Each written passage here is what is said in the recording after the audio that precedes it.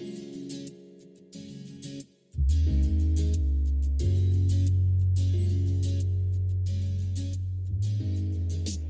you guys so much for joining us wherever you are and whenever you're watching this. I am so glad that you are. And if you're listening to this as a podcast later, know that this is part of a live conversation that we are having with Cindy Bultema from GEMS. Cindy, welcome back. I am so privileged to be talking to you again. Thank you for doing this. Oh, thank you so much. Grateful to be here. And Matt, thank you also for joining this conversation. We are here today to welcome Cindy back. Cindy, you are part of the 2022 Child Discipleship Forum. Thank you for doing that. But for people who maybe don't know what GEMS is, I'm just jumping right in. Can you help folks understand what your ministry looks like? What is the scope of GEMS? Sure. Well, GEMS stands for Girls Everywhere Meeting the Savior. It is our name. It is our passion. We want to see today's girls growing up strong, secure, confident in Christ.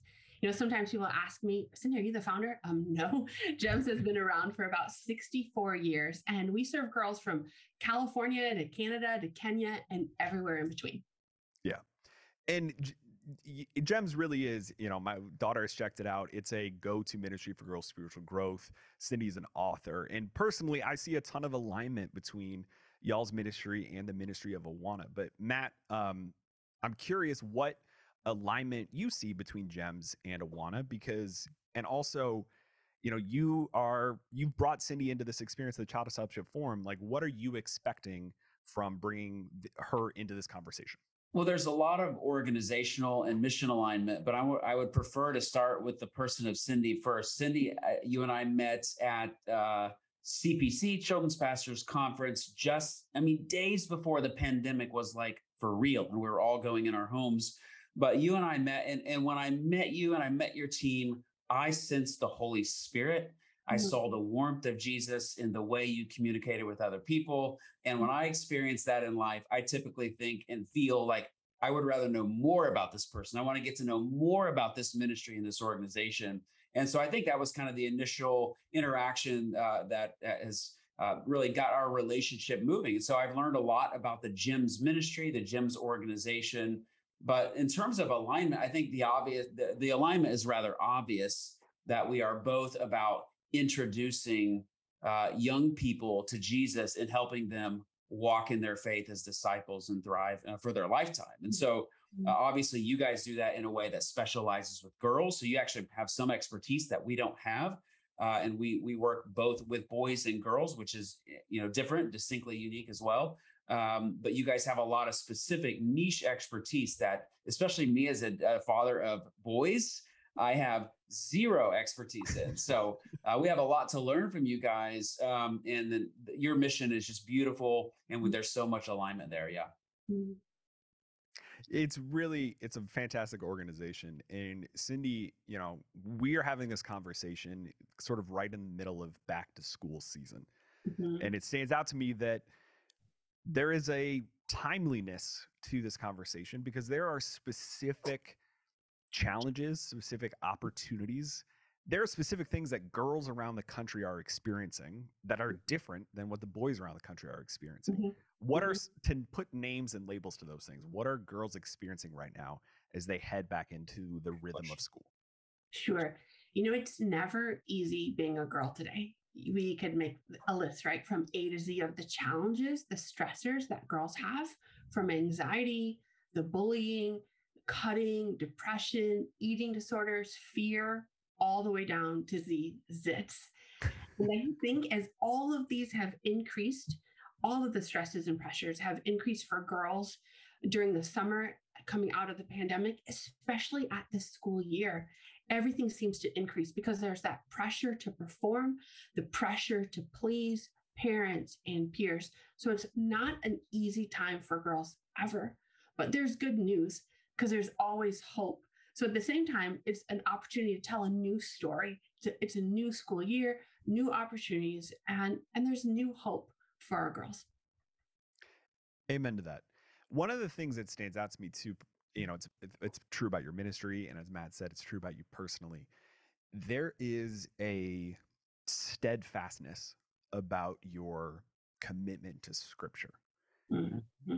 It's the bedrock of your ministry. And you and I had the privilege of speaking in a previous episode of the podcast that we'll make sure that wherever you're listening, wherever you're watching, you can find that link, because you get to hear so much of your incredible testimony, your incredible story of how God moved in your life.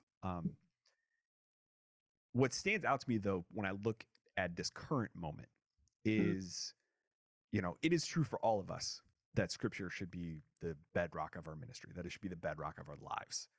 But there is something about you where it is, I would argue, particularly true. Yes, God is awesome, but you are someone who is particularly passionate about this. And I'm curious, where does that passion come from? Is it come directly from your story, or is it something that you continually discover every day? I would say both. I think most people, when they meet me, they are very surprised to hear that I didn't become a Christian until the age of 26.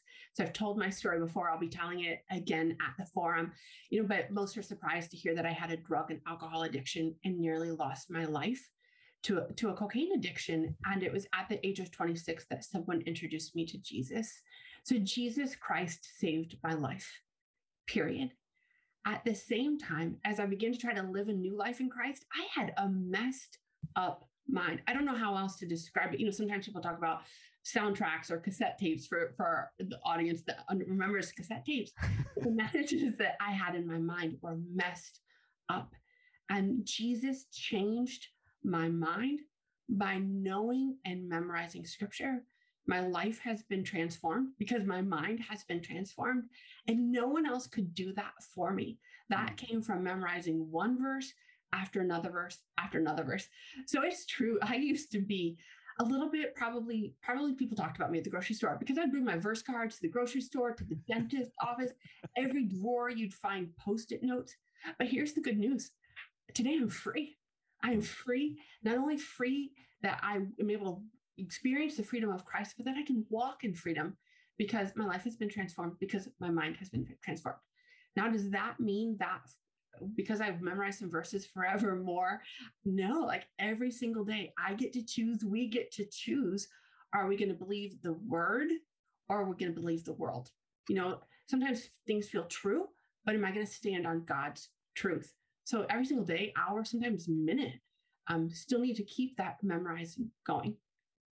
So Cindy, if I'm a person who says, yes, I believe that God's word has the power to change us, to change me, but I'm not free yet. Is there something wrong with me? Like memorizing God's word, was it instantaneous, or did God change you over time? Unpack that how that worked to get to the point where you say you're free.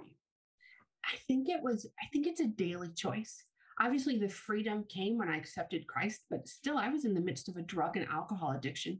So I had to do the work. I had to get in community. I needed to have accountability, Christian therapy, like all of those things. So it's not just like a snap and it was rainbows and unicorns. For me personally, that's not how it went. I needed to do the work. But even today, I need to choose whether I will walk in freedom. Here's a quote that Kelly Minter says: Satan may tell us what's true, but he never tells us the truth. I like to do a capital T truth, meaning that that's God's word, truth. So an example, one of the lies that I have believed is that my worth is equal to my weight. I don't think I'm the only one, especially as a woman today. And a couple of years ago, I ran into a woman and she saw me, and the first thing she said was, Cindy, you've gained weight. Now, don't say that to a woman. Like, we should know better. Like that we don't. And so then, what I thought, Matt? I thought, I have a choice. I could allow my mind to go down a path. You're right. I've gained weight, That would probably lead me to either binging, purging, going to the gym for too long, or maybe even a cocaine addiction again. But instead, I was like, okay, Cindy, what you going to do, girlfriend? I talk to myself that way sometimes. And I was like, you know what? It may be true. It may be true that I have gained weight since the last time I saw her. But the capital T truth is this, is that my significance comes from Christ, that my worth and my value comes from not who people say that I am, but that God says that I am. He says I'm accepted. He says I'm beautiful. He says I'm chosen. He says I'm delivered. He says I'm enough.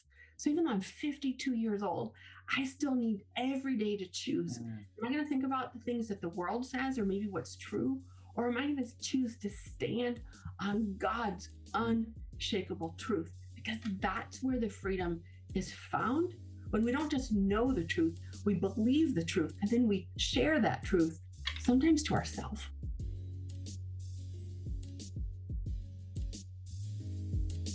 Thanks for listening. We'll be right back. Are we shaping kids with lasting faith? Let's invest in building resilient disciples today through the Awana Resilient Child Discipleship Training.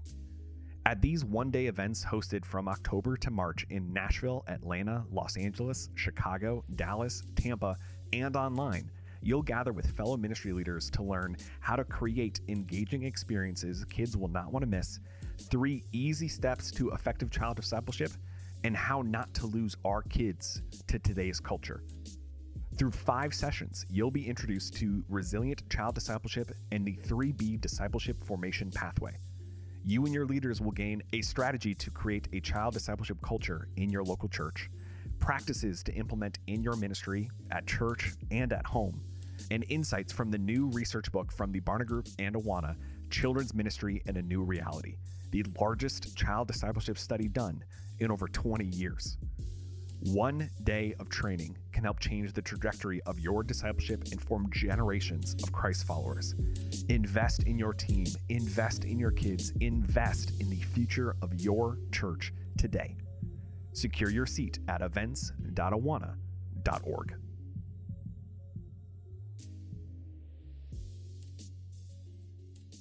What I like about this, Ross, John Mark Comer says it's not about trying harder, it's about training harder. If we like soccer or basketball, it's not just willing our tryingness, it's what we do when we're off the court, all of the training. That's what I heard, Cindy, and what you just shared. And I think it's important for children and for students because we sing these songs at church about breaking chains and being free, but then we go back on Monday, Tuesday, Wednesday, we're right back with the same exact struggles. And so being free or transformation, oftentimes like the water over the rock, it happens over long periods of time of training hard. And that's a lifetime of transformation. I think children need to hear that sometimes the change we desire, we're looking for, it may take a lifetime, but at least that's hopeful truth and honesty. We see it in scripture. We see it in some of Paul's teaching, and we see it in our real life examples around us. Well, and I think particularly in today's sort of instant gratification culture that these kids are growing up in, right? To hear this example from you, Cindy, that it does take time, but that there's hope in the amount of time that it takes, that there's actually life to the full in the amount of time that it takes. Because one of the things that I so appreciate about your story, and it's one of, frankly, the few things that you and I have in common, is coming to know the Lord as an adult. Because I now wake up every day with my context at Awana with an incredible sense of urgency and, frankly, on my worst days, almost envy, looking at the kids who are encountering Jesus for the first time and thinking, man, you guys get a whole 15 to 18 to sometimes 20 years of a head start with your relationship with Jesus than I did. And I don't want you to waste that. And to think that I get to equip a leader to help them do that is one of the greatest privileges of my life. And I'm curious, as someone who wakes up with this clear passion for scripture, with this, it emulates from your pores. What have you found to be most effective in communicating that to people? Because in my weakest moments, I get concerned that there is this apathy towards scripture of, it's too complicated or it takes too long to sort of get into. And yet you talk about it with the urgency that I think it ultimately requires. Well, I just want to clarify, I get it wrong a lot too, right? Yes. The scroll is taking its toll on me too. And I'm kind of in a funk and I'm like, what happened? Like, how did these lies stick to me? But I do believe that lies can't stick to truth-filled girls. And that's where my passion is, because once we know the truth, sometimes I'll even say, Cindy, who said that to you? And so I can unpack, and so I can get back on that freedom trail. So I think when you ask the question, like, how do you communicate that? I think it depends on the audience. As I'm communicating with young girls or girls in middle school, high school, and college, oftentimes I use my story as appropriate to be a bridge, because I don't want them to go through the hard stuff I went through. Now, for my children in my home, I'm not afraid of bribing my children. And so I used to we would memorize scripture over and over again, mostly because I would pay them. Sure. But it's interesting. I'm such an A to Z girl. So one time I said to my family, here's the thing, let's memorize scripture from A to Z. Like A, as for me and my household, we will serve the Lord. B, believe in the Lord Jesus Christ and he will save. C, and I was Psalm 16:8. I have set the Lord always before me, because he's at my right hand, I will not be shaken. Would you know, when my son, my big hockey playing son, went to college, he had stitched on his hockey mitt Psalm 16:8. So I get a lot of eye rolls sometimes. My kids are very normal, but it sticks, it stays in there. So it depends on the audience. For younger, I try to figure out that bridge that will help connect with them, figuring out ways that they can make it stick. And then for the moms, when it comes to moms, we know that they can't pass on to their girls what they don't believe themselves. If they look in the mirror and say, I'm not enough, or all of the lies, then it's going to be harder for their girls to know truth too. So a lot of times moms won't do it for themselves necessarily, but they want their girls to be different. So there's lots of different ways I encourage them to memorize and apply scripture, moms and daughters together. Yeah, Matt, I'm curious for you, like you mentioned earlier, we have a bit of a broader context, or a non-specialized context at Awana, working with both boys and girls. But so much of what Cindy's speaking to is the same things that we feel and see every day, and around the country. It's, Awana leaders are feeling the same things every day. And I'm curious, when it comes to these sort of practices that Cindy's speaking to, this conversation is getting very practical. One of the things that we've been able to do is really lean into child discipleship strategies that are working.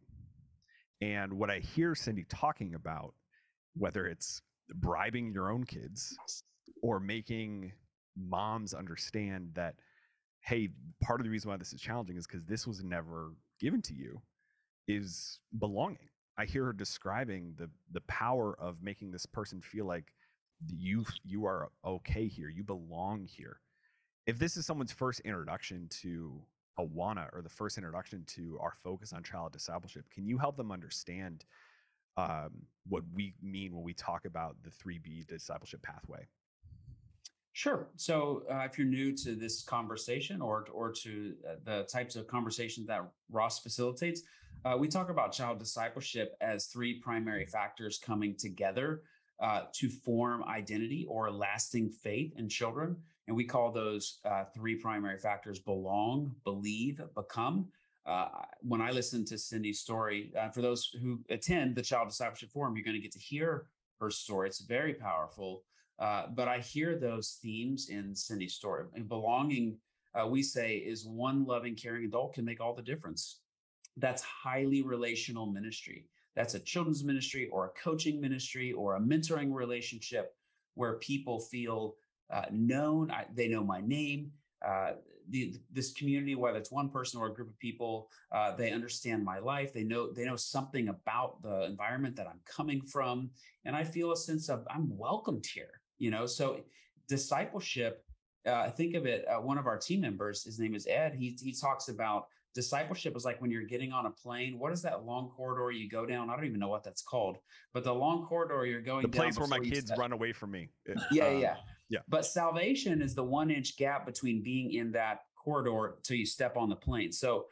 But discipleship doesn't start only the moment after you step on the plane. Discipleship is a long relational process that starts even prior to saying yes to Jesus and trusting him with your life. And so discipleship is a highly relational process. So that means we're inviting children in, or if you're an adult ministry, you're inviting adults who have very messy lives near you so that they can have a relationship with you. And through that relationship, what are they going to learn? They're going to experience Jesus. They're going to experience the warmth of Christ in you, the brightness in your face, the power of the Holy Spirit working through your dialogue and conversation, and you bring the power of God's word into that. So belonging is highly relational. And again, that happens before salvation and after and beyond salvation.